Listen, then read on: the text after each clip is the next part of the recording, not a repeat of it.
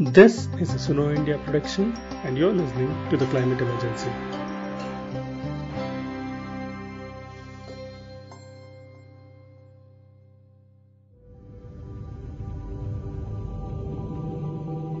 The videos of kangaroos and koala bears being rescued in bushfires in Australia have made it to headlines all over the world. This year, the bushfires were as big as that of the whole of South Korea, killing more than 1 billion animals in the forests and damaging millions of dollars of property. Scientists have warned that a hotter, drier climate will contribute to fires becoming more frequent and more intense. Many parts of Australia have now been in drought conditions, some for years, which has made it easier for the fires to spread and grow. Scientists warn that beyond a rise of 2 degrees centigrade, the impacts of climate breakdown are likely to become catastrophic and irreversible. Yet, the current global commitments to cut greenhouse gas emissions under the Paris Agreement are estimated to put the world on track of 3 degrees centigrade of heating. To discuss this and more, we talk with Kaushik Sridhar. Kaushik is based out of Melbourne and has experience in the sustainability and climate change space. He was trained by Nobel laureate Al Gore as a climate reality leader by Climate Reality.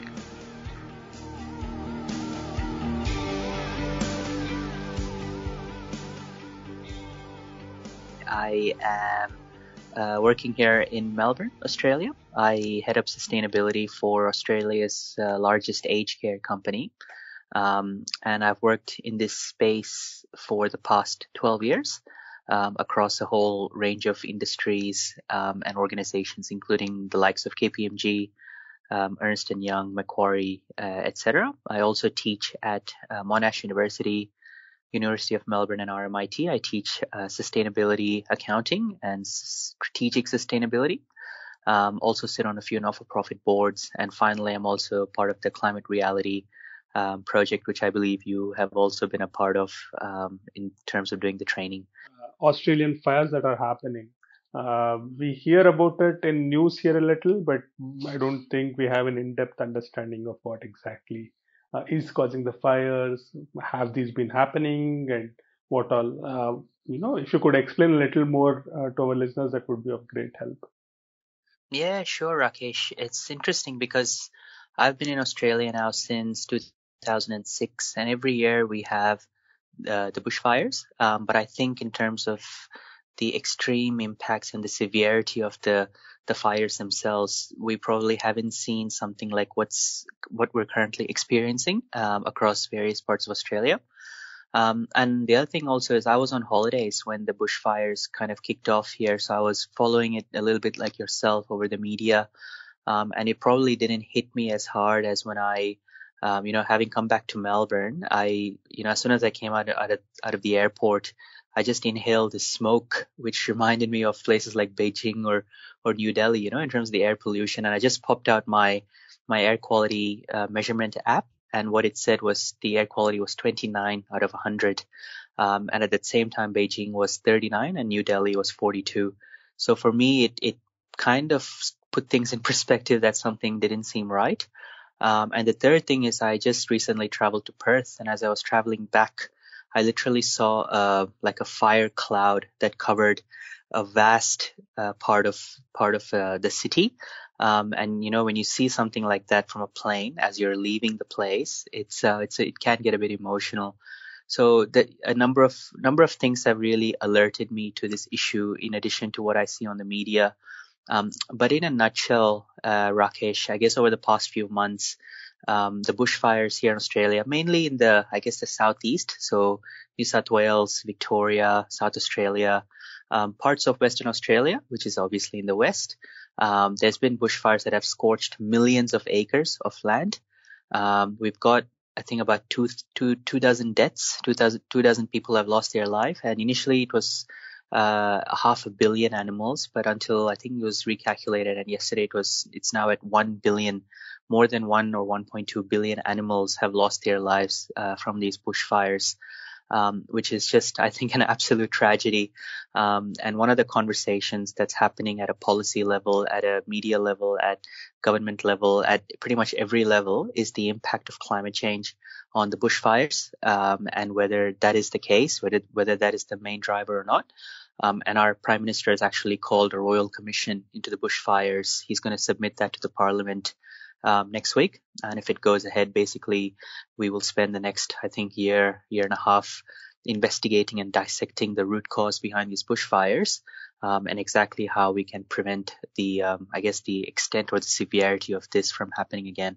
So human lives, animal lives, land degradation. Environmental impact, social impact, the economic impact goes into the billions in terms of what we've lost financially from this, the small businesses that have been affected, the livelihoods. I think some towns have pretty much been wiped out of the map here in Victoria. So what I'm trying to understand is, what causes these fires, and if this has been happening every year, why is it so big this year? Or what has made, why is the fire bigger than the previous year or the years before? Why is it being talked a lot now than before? When we look at those climate reality slides that Al Gore presented and gave to us, it talks about the hottest year on record, the driest year on record. And generally, you see Australia popping up in some of those slides as being the country to watch out for in terms of these sorts of conditions. So I guess from my perspective, there are really two factors that have exacerbated the Australian bushfires. One is heat, extreme heat, and the other one is dry conditions. We've had a lot of droughts in recent times. A lot of our farmers have really been hit by this, and this is due to experiencing long-term dry conditions and exceptionally low rainfall. Last summer, Australia had our hottest year on record. I think on January 24th, 2019, 91 of the hottest locations on the planet were all located in Australia. So that gives you a sense of how hot it's been. And as you know, with enhanced evaporation, especially in warmer temperatures, the vegetation and soils dry out more and more quickly. So if the rainfall isn't happening, the risk of a fire risk is just getting bigger and bigger and bigger. So I think the heat, the dry conditions, these are definitely two reasons, why we've had some extreme fires. And you probably see this in other parts of the world, like Brazil, California. They've experienced some pretty bad fires as well. Some people also say, what about human causes? And of course, there is definitely the arson attack that causes quite a bit of heartache and fires. But I think it's the severity, and that's where climate comes in. That's where the changing climate comes in. It's made it a lot more worse and severe due to lack of rain, extreme heat, unprecedented droughts, etc. So I think to answer your question about the intensity, it is definitely attributed to a changing climate, and we're starting to see those effects more and more and more. And we were warned, Rakesh, that this fire was going to be bad. We were warned about it 12 months ago, and there was an opportunity at certain levels to try and mitigate the impact. And unfortunately, it was too little, too late. 1 billion animals is crazy. Have the population as much as India. How big are these fires? I read somewhere that these are as big as some countries. How can fires become so big and unmanageable? I know that there are ways of, putting off fires, but this is crazy level. What has been done and what could have been done? So when you talk about animals, 1.25 billion is the official statistic. When you talk about land, I think it's like 10 million hectares. So if you look at the size of some countries, that's pretty much all been wiped out. If you equate that to what we've lost here in Australia. I think, as I said before, Rakesh, in terms of the extent of these fires, what could have been done, I guess, is having a really strong energy policy or a climate policy around acknowledging, in fact, that the climate is changing. We did have a certain commitment that we made to Paris in the Paris Agreement, but I think that globally we're not moving in the right trajectory. So as a nation, what can we do if per capita we are one of the highest emitters in the world? And I'm not sure how much you know about our climate policy or energy policy here in Australia. And I probably won't talk too much about this, but I guess the sense that I'm trying to give you and your audience is it's not where it could be, and that's simply because we haven't, I guess, officially acknowledged the fact in our lingo, and wait for it. Climate change is real. So I think the bushfires, in a sad way, has obviously done a lot of damage, but I mean this in the right, in all best way possible, in a good way. The bushfire has actually, I guess, ignited a conversation, from a government level, from a senior government level, that the climate is actually one of the biggest drivers for this. And when human loss, animal loss, biodiversity loss, financial loss is all starting to add up, and when we're starting to see the health effects, I think that's the one thing that we haven't really discussed, is the health impacts. The number of people who have, I guess, called, what do you call 911 or 000 here in Australia, in terms of being unable to breathe, and those with respiratory conditions. I work in aged care, so the impacts on the elderly. The impact of the bushfire is it's so many fold. It's health, it's life, it's death, it's land, it's cost. And so this is all, I guess, accumulated into an atomic bomb for the government, that, guys, we need to acknowledge that the climate is changing. Climate change is real. And it is getting worse and worse and worse, as we can see through things like the bushfire and droughts. And it's not just the bushfires, Rakesh. We have droughts. We have so many other issues that are stemmed from a changing climate. So this is one thing. It is so visible. It is so powerful. And obviously a lot of celebrities, and, we're having this podcast session now. So it's created a lot of awareness about one particular disaster that's happening in Australia, man-made. But there are so many other ones where a lot of vulnerable people are being affected. And the other thing is, it's not just Australia. Bushfires are global.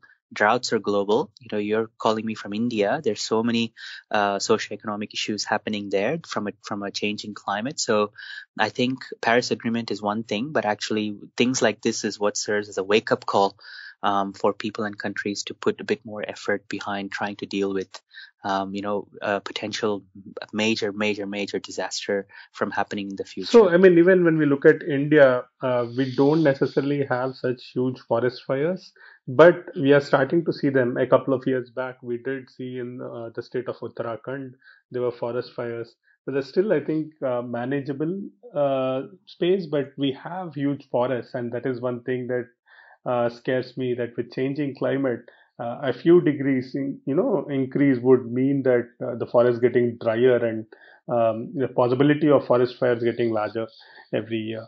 Exactly. And what you're saying, that's such a good point, because when you think about bushfires, they can have a ripple effect on, the landscape and also on the global climate, because fires can cause what we call here as ember storms, which can lead to additional fires, when embers from smaller fires are picked up by the wind. But it also adds carbon dioxide, which is, as you know, a major greenhouse gas into the atmosphere, which only amplifies climate change. And we're in Australia, we're seeing this disaster with the 1 degree warming of the planet. That's what, let's say 1 degree. So let's assume that it becomes 1.5, 2, or 3. So how do we, project how these bushfires, how bad they're going to look, or how bad the disasters are going to get in Australia or India or wherever it might be. So it's just a matter of time. You would have heard of a ticking time bomb. But I guess from my perspective, I always see the glass half full. Someone asked me once, what do we need to do in Australia to create a shift in mindset? My view is always, we don't really have a voice, a very charismatic voice that gets this and, I guess, articulates it in a sense that people can understand it, because sometimes climate change can go either way. And I completely agree. There's always two sides to the coin, but we need someone who can really get behind it, who has a lot of, I guess, power. And the other thing is a disaster. Something has to happen for people to wake up, or sometimes you say protests or this and that. So I think this is one way of trying to make change here. I don't necessarily understand, but I know that in Australia you have a very strong coal lobby, if I'm not wrong, right? That's right. And the whole political situation depends on, whether it's pro-climate or anti-climate. Two clear distinction. I think it's happening everywhere around the world, not just Australia, where starting to see, at least in all the developing countries. In India, thankfully, we don't have climate deniers, but we don't have climate change policy executors as well. So it doesn't really Yeah, add value.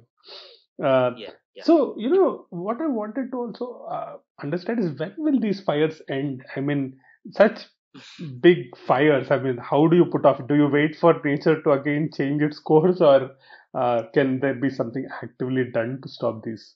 One would obviously be a reprieve in temperatures. So we did experience quite a bit of heat over the past few weeks and months, which has obviously exacerbated the fires. But there has been a bit of a decline in temperatures in some states. Like, for example, here in Melbourne, as I speak to you, the air quality reading is now 86 out of 100, which is really, really good. And that's because we've had a cool change and quite a bit of rain over the past few days, and that's helped subside, if that's the right word, some of the extreme bushfires we've been experiencing in Victoria.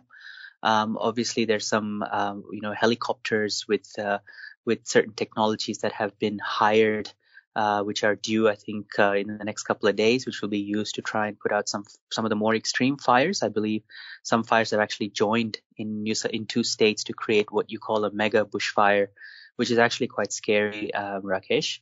I actually haven't seen it, but I'm heading to Sydney tomorrow. And I'm guessing as I fly over New South Wales, I'll be experiencing this bushfire firsthand. So I'll see that then. But yeah, I think it's a bit of that. We've got so much resources in terms of our volunteer firefighters. And I say the word volunteer. I'm not sure if that resonates with you in where you're based, but our firefighters are all volunteers. And we've got so many of them deployed across the country. Plus support from other parts of the world, from the United States and other countries, New Zealand, etc. So together they are doing their best. Unfortunately, we had one firefighter lose his life today. So yeah, I think it's a bit of human resources, a bit of luck from above, a bit of a weather change. But yeah, and in some cases, it's a matter of I guess, Mother Nature running her course. And even the ability to do a bit of back burning is not really possible because that's how severe the fires are.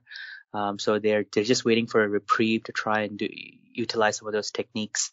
So yeah, so I hope that answers your question. Yeah, I mean, I was also reading about, that there were reports about people starting fires, but these are Yes. giant fires. I mean, why would anyone start a fire? One, intentionally. Two, I mean, what's happening in that front? I mean, why are there reports about? Is it like climate deniers trying to justify it, or what? Why is this happening? Well, we call them arsonists, and we always had arsonists here in Australia. Why they start a fire, Rakesh? That's not a question for me because I'm on just like you. Like, why would you, right? But people start fires, through cigarettes and just chucking things the wrong way, and it creates one little spark, which ultimately leads to an entire town being wiped out. So, why would you? Why would people do things sometimes that make you think, why would you do that thing? But then again, there are people like that in this world that just do things because they feel like doing it. So there's a lot of arsonists. There have been fires in Australia in this bushfire season that have been man-made. But I guess I need to reiterate the fact that yes, fires have been man-made in some cases and in some Mother Nature, but I guess the severity of it, the ability for it to get bigger and stronger and fiercer, comes from the levers and the parameters from a weather point of view that surround it, extreme weather events, for lack of a better word. So I guess, if there's one thing that I can kind of share with your audience, it is the fact that it is extreme weather events. It is a changing climate, and it is an absolute national disaster that if we had put our heads together even 12 months ago or 18 months ago, I'm not saying we could have prevented it 100%, but we would have probably been a little bit more prepared for it, without having to lose 1.2 billion animals, or 24 lives, or 10 million hectares. And that's the estimated damage, Rakesh. I would highly recommend your audience to stay tuned, because in March, April, you will see the full extent financially, environmentally, and socially. And that's excluding the health impacts. If you think about the children, the elderly, what sort of things are they breathing in from these bushfires? What sort of a long-term health impact is that going to have on them, which you won't see today and tomorrow? You're going to see it in 12 months, 24 months, 5, 10 years down the track. So this is definitely one disaster that nobody is going to forget in Australia or globally. Thank you for listening to this episode of Climate Emergency.